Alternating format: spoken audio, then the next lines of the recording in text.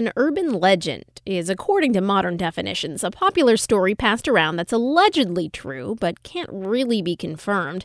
Like the guy who ate Pop Rocks and drank soda and it exploded in his stomach. Or those unfortunate tween girls who turned the lights out at a sleepover party and said Bloody Mary 3 times into a mirror. Or the old black market kidneys in the bathtub full of ice. We've all heard them, or even told them. They're modern folklore, contemporary legends. Today we explore an urban legend in Albany, New York, with local lore expert Maeve McEnany. Are the lights on? Good. Welcome to Listen with the Lights On. I'm Jessica Blaustein-Marshall. And I'm Patrick Garrett.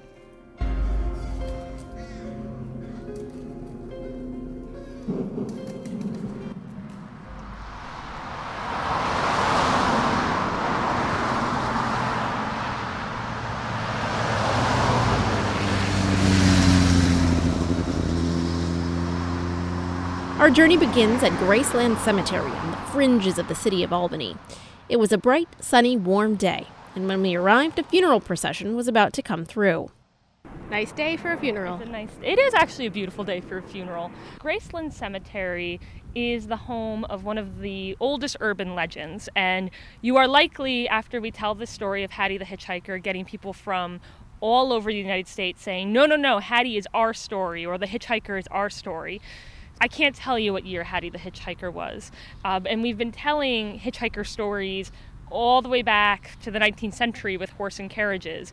For our generation, it's a woman in a prom dress. That's the hitchhiker myth for the past, I would say, 50 years. And generally when I hear the story, when people say, well, what year was this? The latest incarnation, people keep saying, well, it was the 50s. The hitchhiker stories, it's always just enough far away in the past, but distant enough that it didn't happen to us, but maybe it happened to our parents or grandparents. It was a man on, of course, a cold and rainy night, and he's driving along Delaware Avenue here, and he sees a beautiful, sad girl in a prom dress standing outside of Graceland Cemetery. He pulls over, and she gets in the car, and she pulls her flimsy shawl a little closer, and he asks her name. She says, "My name is Hattie," but she doesn't say much else. She just shivers next to him. And his heart is moved, so he takes his coat, and he drapes it over her shoulders.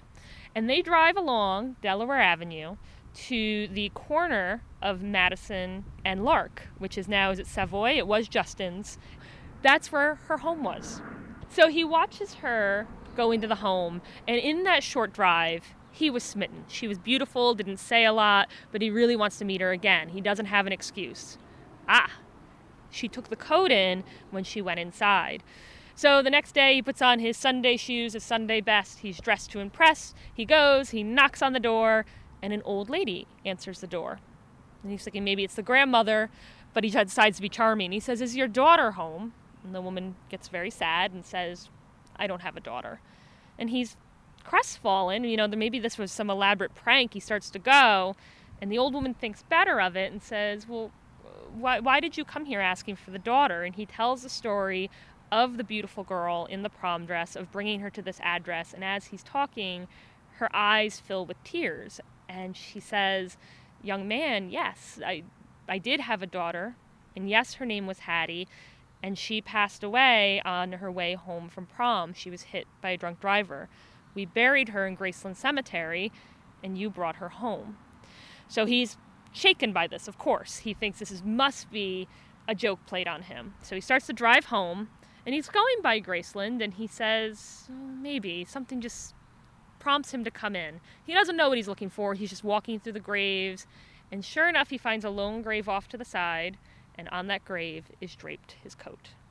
Goosebumps. Now, of course, when I bring people to the cemetery, they say, "Where is her grave?" But it's an urban legend. It's been passed down and passed down and passed down that we don't know who it is anymore. And in fact, across the river, Troy has a similar story. And their story has those specifics. It was an Emma Willard girl trying to make her way home. The taxi driver picked her up. And in his version, when he dropped her off to her address, he turned around and she wasn't there. I kind of like this version better with the coat draped over the grave. That's kind of creepier in my opinion. I agree. I have, 6 degrees of separation. People have told me they've known cab drivers who have driven by here and they say it's true. I've seen it. Either they've tried to pick her up or similar to Troy, that once they brought her to where she needed to go, she disappeared. So I don't know. Is this something that is happening? Or are these cab drivers loving this urban legend and they're keeping it going? I don't know. Either way, it's still pretty fun. So you're saying that cab drivers today still say that they see her? The last report I had of it is maybe like 20 years ago, was the last report of somebody saying. And of course, I didn't get to meet the cab driver, but it was a very good friend of the family who told me that her friend, the cab driver, said, absolutely, it happened. I tried to bring her home. Now, you've been here at night many times, as you've said. Have you ever seen her? I have not seen Hattie, but things have happened. It's not a menacing thing, but we have had guides who have been waiting in the cemetery for the other group to come, so they'll meet them, and we carry lanterns, and one guide was holding the lantern, and it went low, medium, high, high, medium, low. They just kept flickering, like somebody was turning the dial. So you couldn't blame it on the wind necessarily? You couldn't blame it on the wind. It was just an electric lantern. He wasn't seeing the twist move, but it was just very thoughtfully going dim, going bright, going dim, going bright. So when I met him at the foot of the cemetery, Paul just looks at me. He's like, I don't want to talk about it. I was like, Nope. So and I wonder if Hattie's story is more of a lesson for those who get in the car, because what we don't do is we don't make Hattie, she didn't drink. The legends I have heard, she's not even in the car, so it's not even that her date was out drinking, is that she was innocent. She was an innocent bystander in all of this. And I think that's also important to the tale. See, that's also in contrast with some other hitchhiker stories, at least ones in movies that I've seen, where the hitchhiker is actually like an axe murderer or something. Well, and so then the story begins to evolve. That's where we need the warning is, if you're picking up beautiful hitchhikers. I mean, when my family was growing up, you hitchhiked. That's what you did. If you didn't need a car, you didn't have to take the bus, you hitchhiked. Well, then as we know, from the 70s, we learned that that's not such a great idea. There's not great characters there. So then the urban legends do evolve to don't get in the car with the stranger, avoid them, keep driving.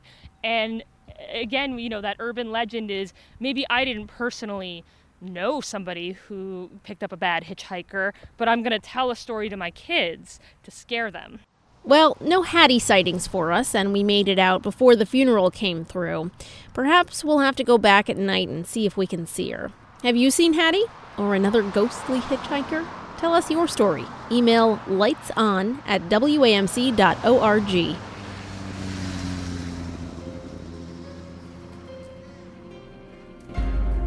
Thanks for joining us. Listen with the Lights On is a production of WAMC. Our theme music is Grizzly Reminder by Midnight Syndicate. For more spine-tingling tales, check out our podcast or head over to WAMC.org.